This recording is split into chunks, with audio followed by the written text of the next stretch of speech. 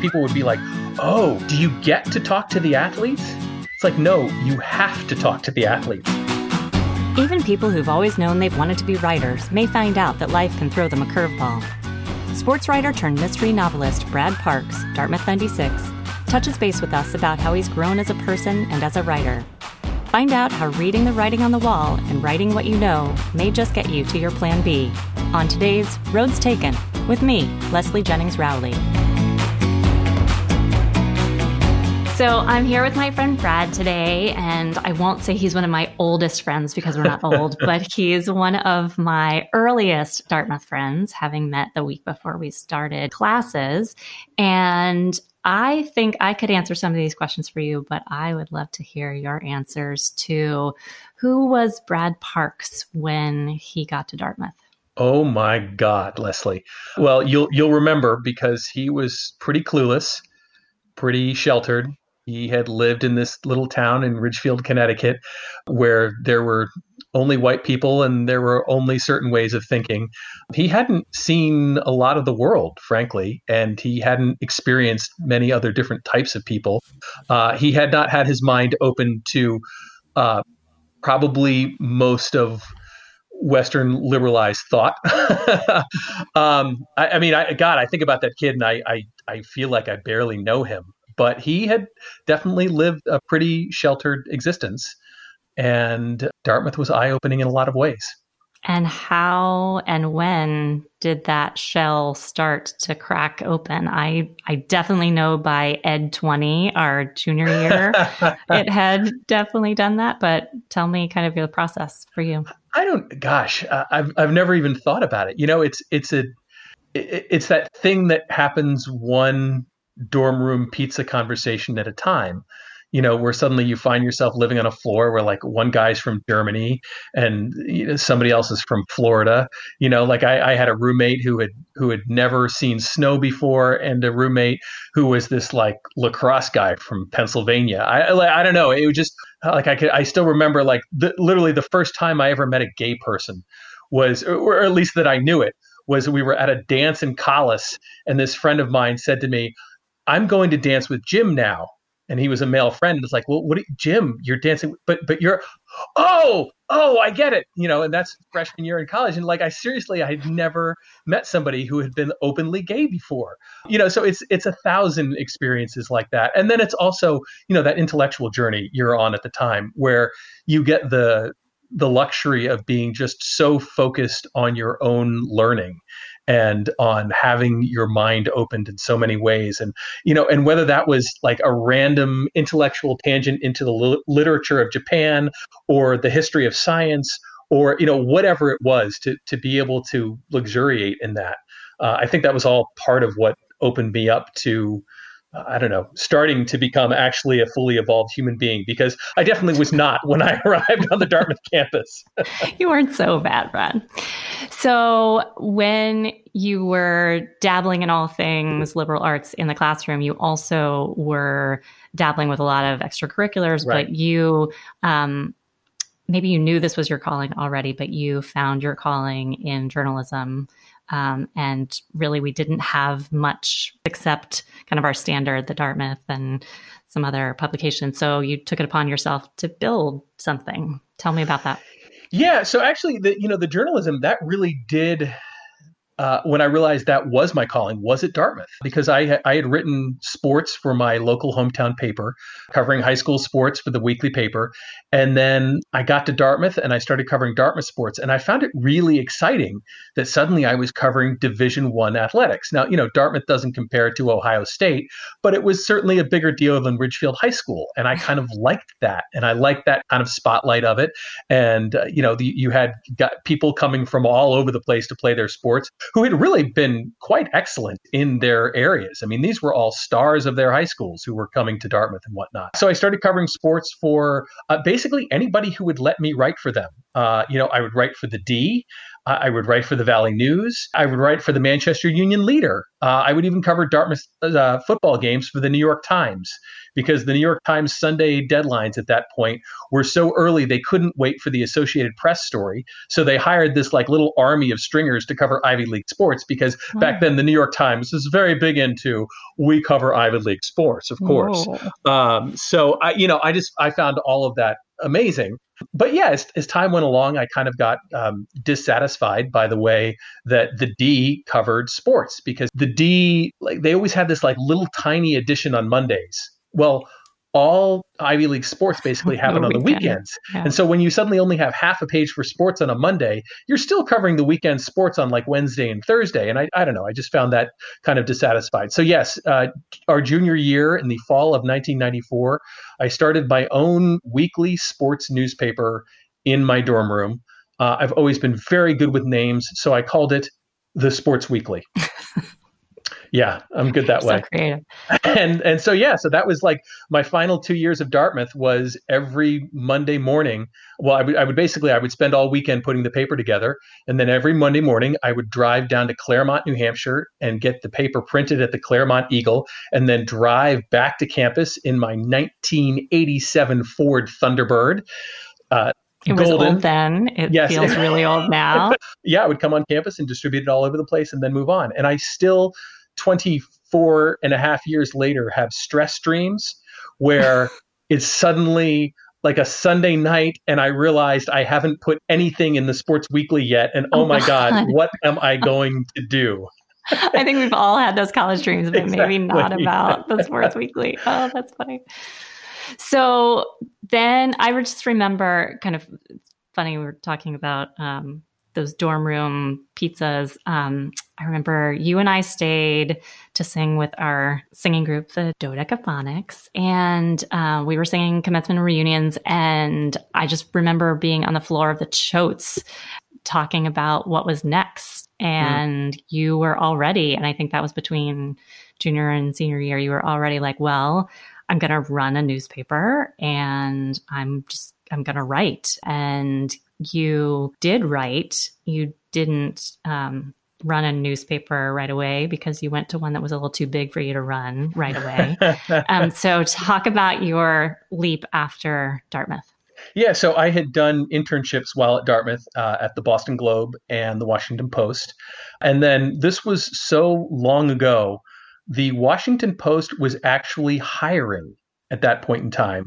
And so I managed to, the fall after our senior year, so fall of 1996, get hired by the Washington Post because they were actually expanding, because, suburban Washington was sprawling outward and they were finding that they needed reporters in these further flung counties. So I got hired full time and was sent to the Manassas, Virginia bureau of the Washington Post, which was in Prince William County. And I'll always remember when I got kind of a really critical perspective on exactly where I ranked in the pecking order of the Washington Post, because while I was there, Kathleen Graham passed away. And Kathleen Graham was the longtime owner and publisher of the Washington Post. Mm-hmm. And David Remnick wrote an appreciation about her in the New Yorker.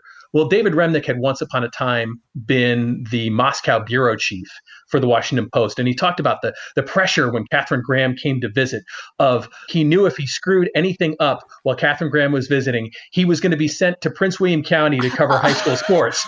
And I'm like, well, wait a second. Who did I piss off? What am I doing in Prince William County covering high school sports? But that's where I was. I was, Well, and that doesn't make me feel any better because I grew up in the county even farther away from the district. Yes. So that's great. And so I would be going off to cover a high school field hockey game or something like that. And the interoffice, so this is during the Clinton White House and we were impeaching Bill Clinton, and you'd get these frantic messages on the interoffice message system that the Post had at the time that would flash across to the top of your screen. Does anyone have Jennifer Flowers' phone number? So they're bringing down a president and I'm covering high school field hockey. Here I am. Right. So I left there in 1998. to go to a slightly smaller newspaper, but to have a much bigger job. I was going to the Newark Star-Ledger in New Jersey, which is the largest paper in New Jersey and was like the 14th largest paper in the country. So it was a little bit of a step down from the Post, but I was getting to cover major professional sports. I was basically a sports feature writer. So it was kind of my dream job, but at a smaller newspaper. Like my thinking was like, I knew that job at the Star-Ledger would really allow me to stretch my legs. I would be doing much bigger projects. I would be doing investigative stuff. I would be doing features. And that in the long term, that would serve me a lot better and give me a lot more experience than covering a high school field hockey game again for a very large paper. Well, and I was living vicariously through you because you were there with Tiger Woods, like during the height of the good Tiger years and like all these crazy things that you're like, wow. Really so I would like, go and cover the Masters. And, he would win the Masters and, he would be pictured in People magazine or something like that. And you could always see me like blurry in the background somewhere. It was the strangest type of fame because it was only fame if you knew me already, or like there would be like, people would be like, yeah, I saw you on CBS. It's like, great, as one of 50,000 people in the horde following Tiger. So yes, it was crushing fame. For about 6 years there, I like did the entire bucket list of sports that you could ever want to cover. The Masters, the Super Bowl, the World Series, the Olympics. I mean, you name it, I covered it. And it was great. And I was in my 20s and I was spending 120 nights a year in a hotel room and I was single and great. It was wonderful. But then, this funny thing happened at the end of my 20s. And that was that I wasn't single anymore. I had married this wonderful, wonderful woman that I had met at Dartmouth, Melissa Taylor, class of 96. And, we were talking about, settling down and starting a family and all this kind of stuff. And I'll always remember I was walking out of the Sky Dome one night in Toronto, and I had been covering a Yankees game. And I was with the Daily News beat writer. And we were just talking like, hey, what's up with you? What's up with you? Blah, we'd filed our stories. It's 1:00 in the morning. And he says, oh yeah, my kid started kindergarten today. And I was like, but you're in Toronto. And it was like one of those moments where I just realized this isn't what I want to do forever. Like, I don't want it to be that when we have a family and my kid says, Mommy, where's Daddy? She has to pull out her pocket schedule and be like, well, he's going from San Antonio to Houston. And then once he's done in Dallas, he'll come home to see us, So I think there were a lot of other things going on in terms of like wanting to leave sports. I mean, because here it was in some ways this dream job until you actually did it. And then, I think like a lot of jobs we discovered that are that way. It's like people would be like, oh, do you get to talk to the athletes? It's like, no, you have to talk to the athletes. Because by the way, some of the athletes are good people, don't get me wrong. But some of these people are real jerks. Like they did not get put in the place they are because they were really superhuman beings. They got put there because they're really good at hitting a baseball. And I think I would sit there like at night after I'd filed my story and I would think like, what am I doing with my life? Like that ultimately this thing called sports. And at that point I was over the glamour. I was over the glitz. I was over the cheerleaders and the fireworks and all that other kind of stuff. And I started looking at the harder side of things. Like, okay, so there I was in Newark, New Jersey, this very poor city, right? And Newark, New Jersey at one point got this $300 million windfall from the Port Authority. And what did they do with it? Well, with schools that had leaking roofs and an overstressed police department and all this these crushing needs, they built a hockey arena.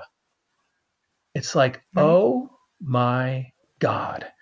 And I am part of this thing called sports, even though I can say, oh, I'm there to ask the tough questions. I'm there to hold a mirror. I'm there to do good journalism, whatever. Now, at a certain point in time, about 90% of what I write is, yay, we won, boo, we lost. And I'm part of the machinery that is hyping and glorifying this stuff.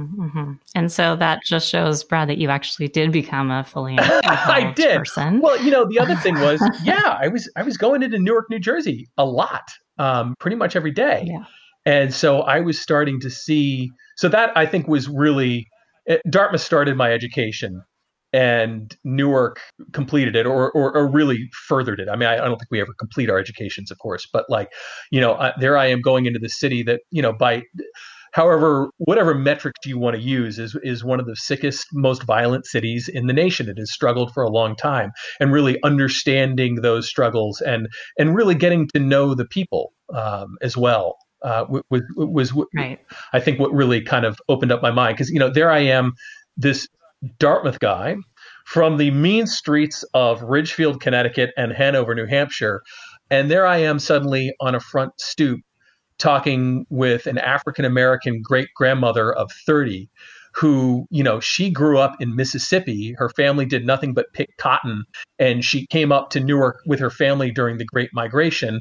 And by the way, her family has been in America for 20 generations and has never owned a stick of property.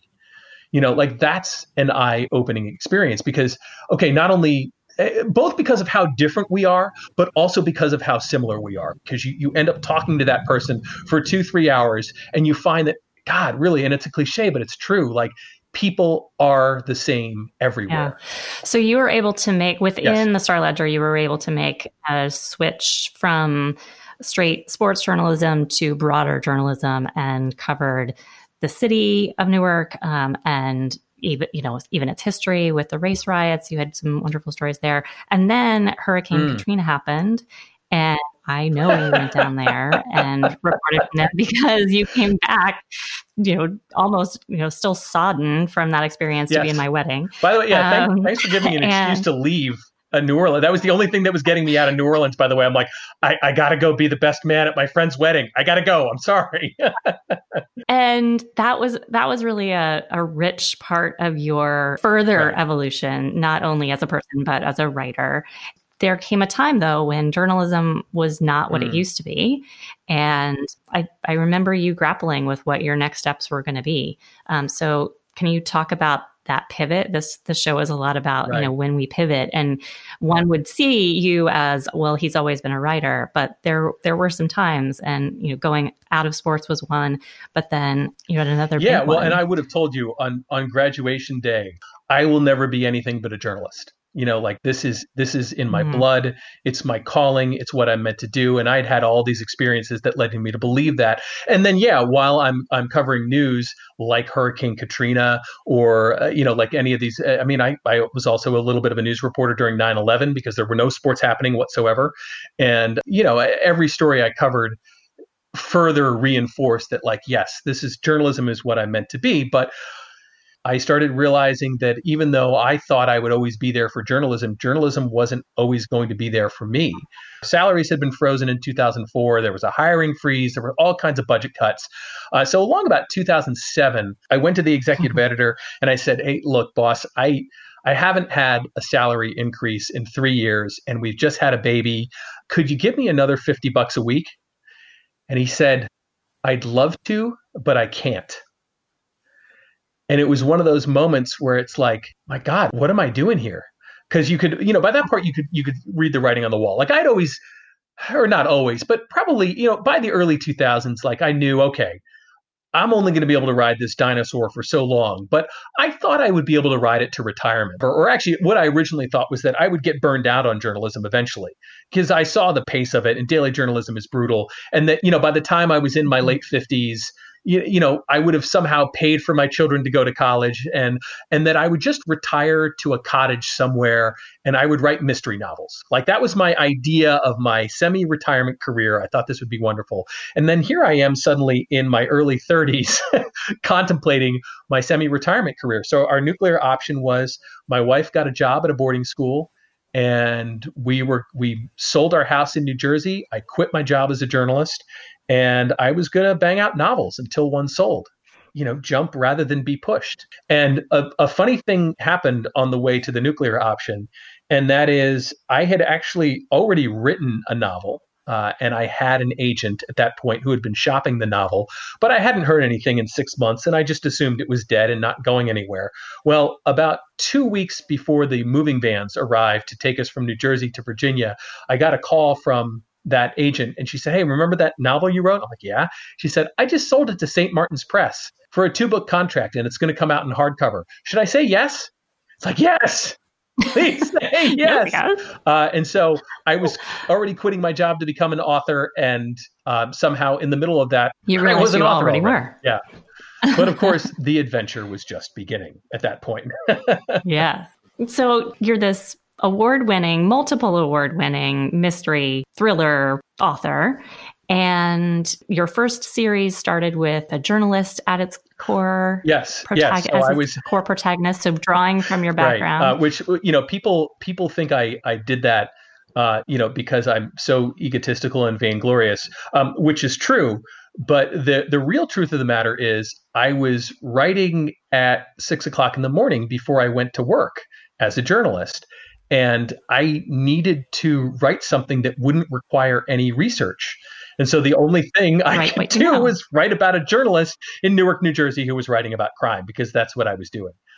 So that was that first book that, the reason I had a book in the back pocket, as it were, when I decided to become a novelist, is because I had already sort of been doing that. And then suddenly your agent signs you to a 2-book contract, and she says, so you have another book, right? Like, oh yeah, absolutely. I have another one. Sure. And that is how a 6-book series gets born, basically. But now you're doing more standalone work, and you're still drawing from some of the kind of rich kind of research that you had to do as a newspaper journalist in drawing from court situations or gun running across state lines. All kinds of things happen in these novels that are just awesome. Where does that well continue to draw from? How do you still keep this fresh? I think isn't that something that Dartmouth teaches you? That really you don't know anything at all, but you've learned how to learn stuff. And that's why I remain a huge evangelist for a liberal arts education, because I look at what has happened over the last quarter century and how much the world has changed, and at a breakneck pace that only gets faster. And how, had I, say, gone to journalism school, oh my God, anything I had been taught in journalism school would be so outmoded by now. Thank God I didn't go to journalism school. But Dartmouth, and then to a certain extent working in a newspaper too, just taught me I can learn about anything. So, I think that answers a lot of kind of the what element of your Dartmouth days do you see in what you're doing now?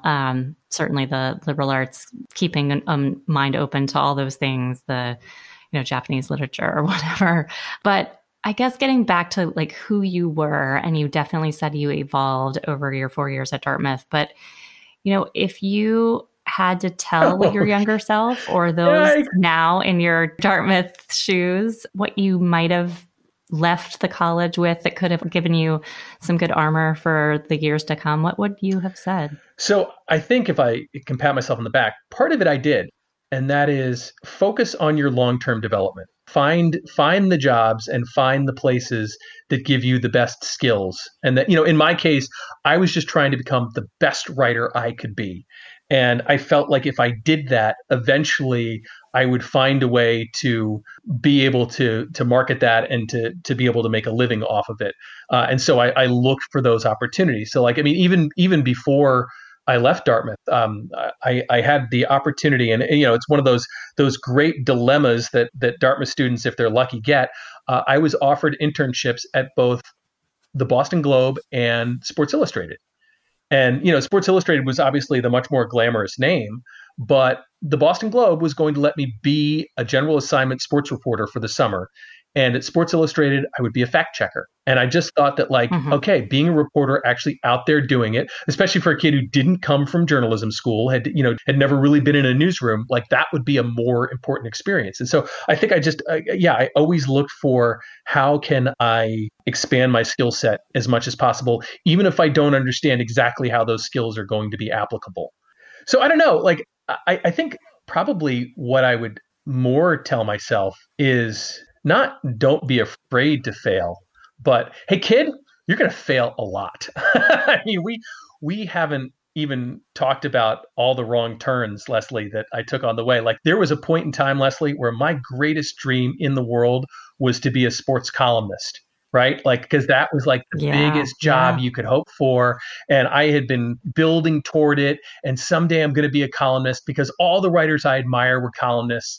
And I went through like a 2-year audition process to try to become the columnist at the paper where I was working.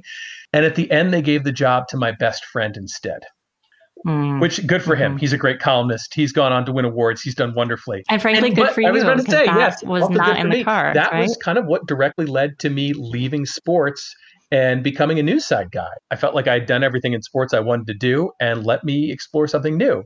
So like, yeah, that failure, which felt awful at the time, I mean, unspeakably awful, ended up being the most important move I could have made. Because, by the way, my first assignment as a news side reporter was a quadruple homicide. It was 4 people left for dead in a vacant lot in the south part of Newark. Do you know the plot of my first ever published novel? Yes, you do. It is a newspaper reporter sent to cover a quadruple homicide. 4 people left for dead in a vacant lot in the south part of Newark. So, you never know how these disappointments, these crushing disappointments, end up being wonderful opportunities. So the other thing that's totally contradictory, because I can't even do it now, I would have told myself to relax and enjoy it a little more. Like, I think I remain, and this is why, like, I can't give my younger self this advice, because I can't even take this advice now. But like, see that this is a long journey, and that it's going to end up okay somehow. Right? Like, because I think frankly, most of us who were type A enough to get into Dartmouth in the first place and have that drive and have that kind of need to succeed and that whatever that we kind of all have, if you keep applying that to whatever you're doing in life, you're going to do okay. And maybe even if it's not the greatest success you could ever want, it's going to be good enough. You're going to be able to feed yourself. And I think that was like, there were times when I really worried about like, oh my God, how am I ever possibly going to support my family? And so maybe that worry is a good thing, but like, you know what, you'll find a way to support your family. You'll figure something out. Yeah. And there'll be another pivot, and that it might feel bad, or it might feel scary, or it might feel awkward. And yet it's going to put you on a good road. Well, and yeah. Just maybe not the one you were thinking. Even within my author career, I've had to pivot a number of times. I had 6 books in a series, but at a certain point, a series kind of either takes on an atmosphere and an oxygen of its own, or it doesn't, and it's time to move on. And after 6 books, it was like the series wasn't progressing like my publisher wanted it to, frankly. So I had to do something else. And that something else ended up being the standalone novel, Say Nothing, that ended up getting translated into 15 languages. So, hey, that's pretty good. But then even that publisher, so I did 3 books with that publisher. And then, the vagaries of your career take another twist. And suddenly the people who signed me at that publisher have all left. And I find myself without an editor, without a champion there. And what am I going to do now? And actually, we're in the middle of that next pivot now. So I'm trying to, take my advice and be relaxed and enjoy the ride. But I suck at taking that advice because I'm pretty uptight about it. I know. But the nice thing is, even when all those things feel unknown and unsure, there is some stability. You have a wonderful family, 2 kids who my kids consider their cousins, and friends, Dartmouth friends that remain forever. So thanks so much, Brad, for talking me through your twists and turns. I knew most of them, but it's always fun to kind of hear and replay like where people were, and to know that you came out on the bright side of all of those turns. So thanks again. Thanks, Leslie.